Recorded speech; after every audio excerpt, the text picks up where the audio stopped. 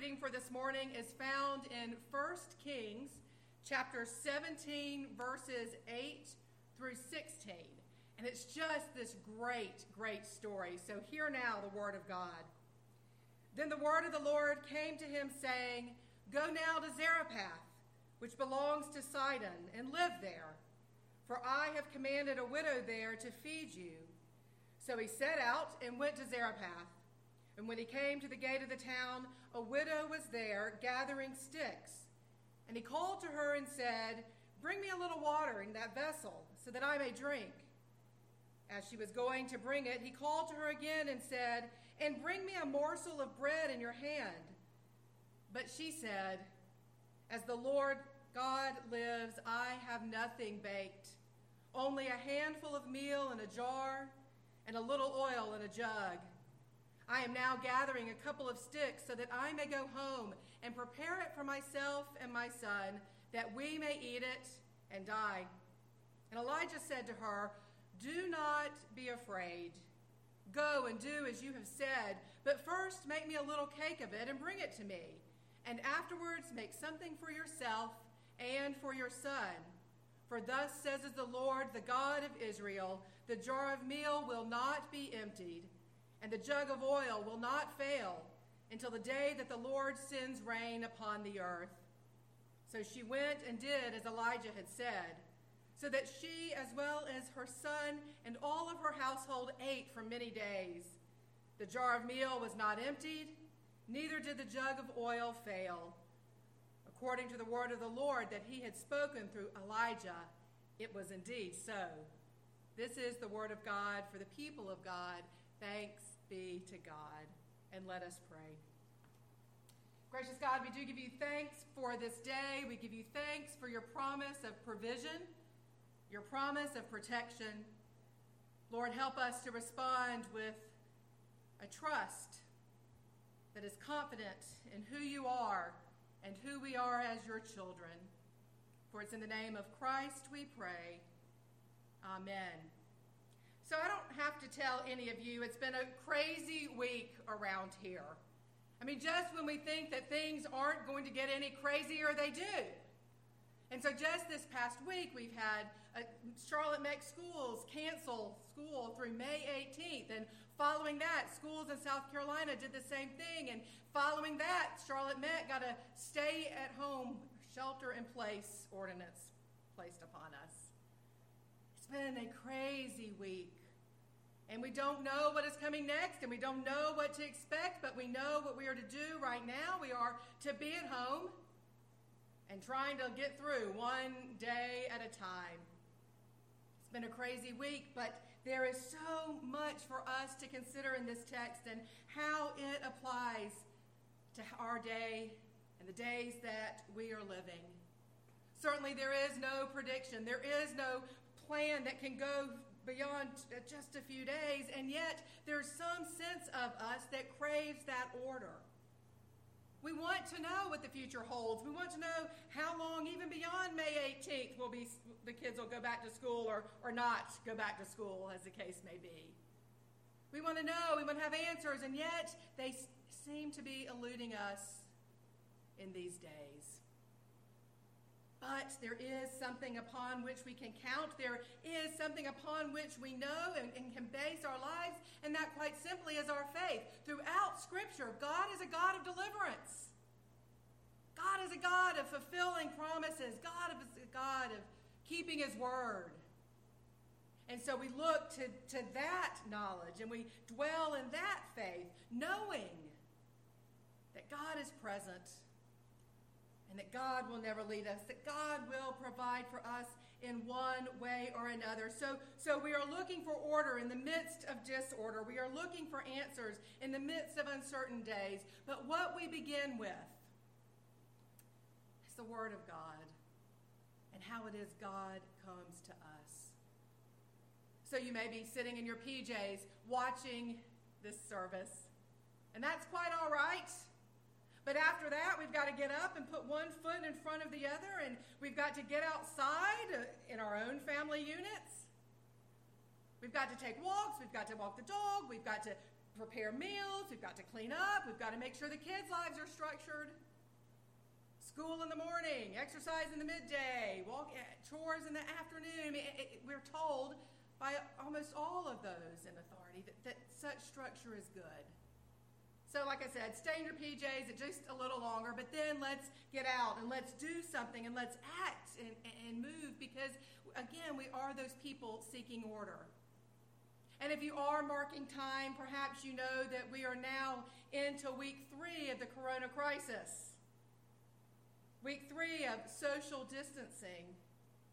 And if you are a person who marks time in some way, this is our first week where this ordinance of shelter in place is in effect for most of us. And if you are a person who marks time, you know that this is the 5th Sunday of Lent. And in comes Elijah to all of that to speak to us this word of hope and this word of promise for how God interacts with his people. So I want to give you just a little bit of a background to this story. Like I said, it's just a great story. Just great imagery and great deliverance of God just in a few sentences. And you know I love it when that happens. But I want to give you the prequel to this story.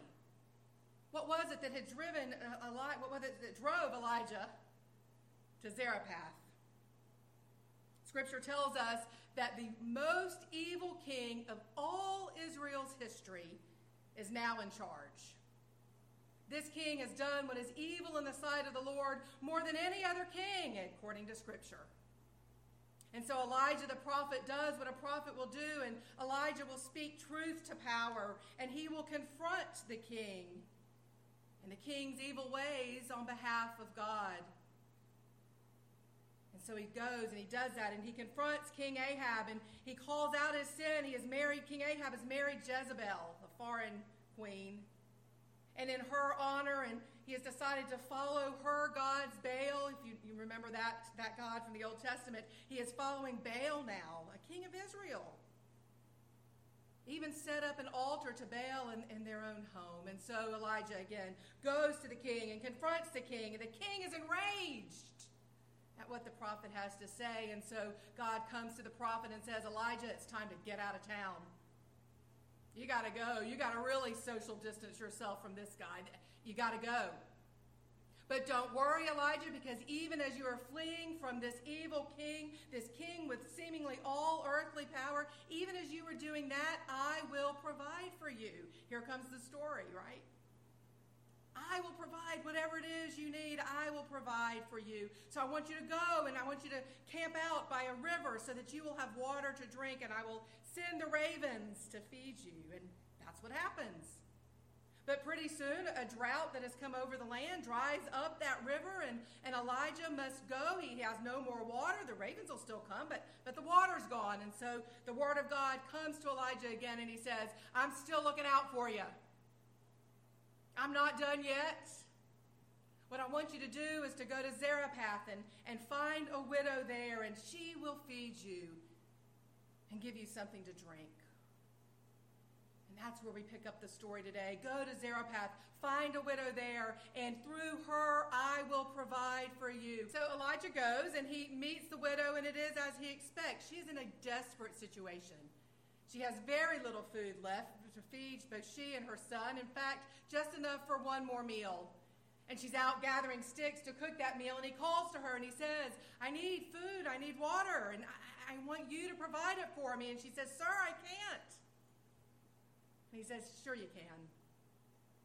For we are part of God's grand design, and we are part of those whom God will use to bear witness to God's protection and provision, to bear witness what it is God will do in and through God's people. So go and get me that drink and prepare me that meal, and your stores will never run out.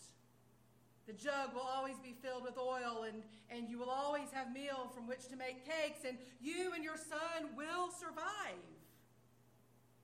And I love this because, again, in it, these few verses we see and learn so much about God and how God meets us at the bottom of our barrels.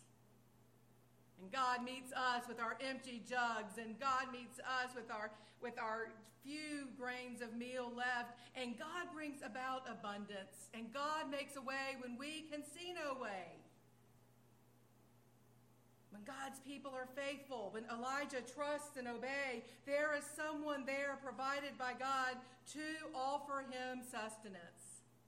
And in return, when the widow offers him sustenance, she is blessed, and her son is blessed with enough food for the rest of their lives. This is what God does. This is how God acts. I don't know what brings you to the bottom of your barrel. I don't know if it's an angry king or an angry boss or an inner anger. I don't know if you're just tired of being home 24/7 with lots of kids and a husband and a dog. That's me. I don't know what brings us to the bottom of our barrels. It's probably different for all of us, and yet the promise of God is protection and provision. Do not be afraid, the scriptures say. I love that in this text. This is one of the most repeated commands of God. Do not be afraid. And I think this is interesting. That phrase is in the Bible 365 times, one time for every day of the year. Do not be afraid. At the bottom of your barrel, in the most desperate of situations, when you don't know what the future holds, when you just want a little order or just want a few answers, that's not too much to ask, is it? Well, sometimes it is. But what faith teaches us again is that God provides, and God is there, and God will meet us in whatever circumstances we find ourselves in. Sometimes we're those who receive, like Elijah did. Sometimes we're those who give, like the widow did, both in obedience to what God has called them to do.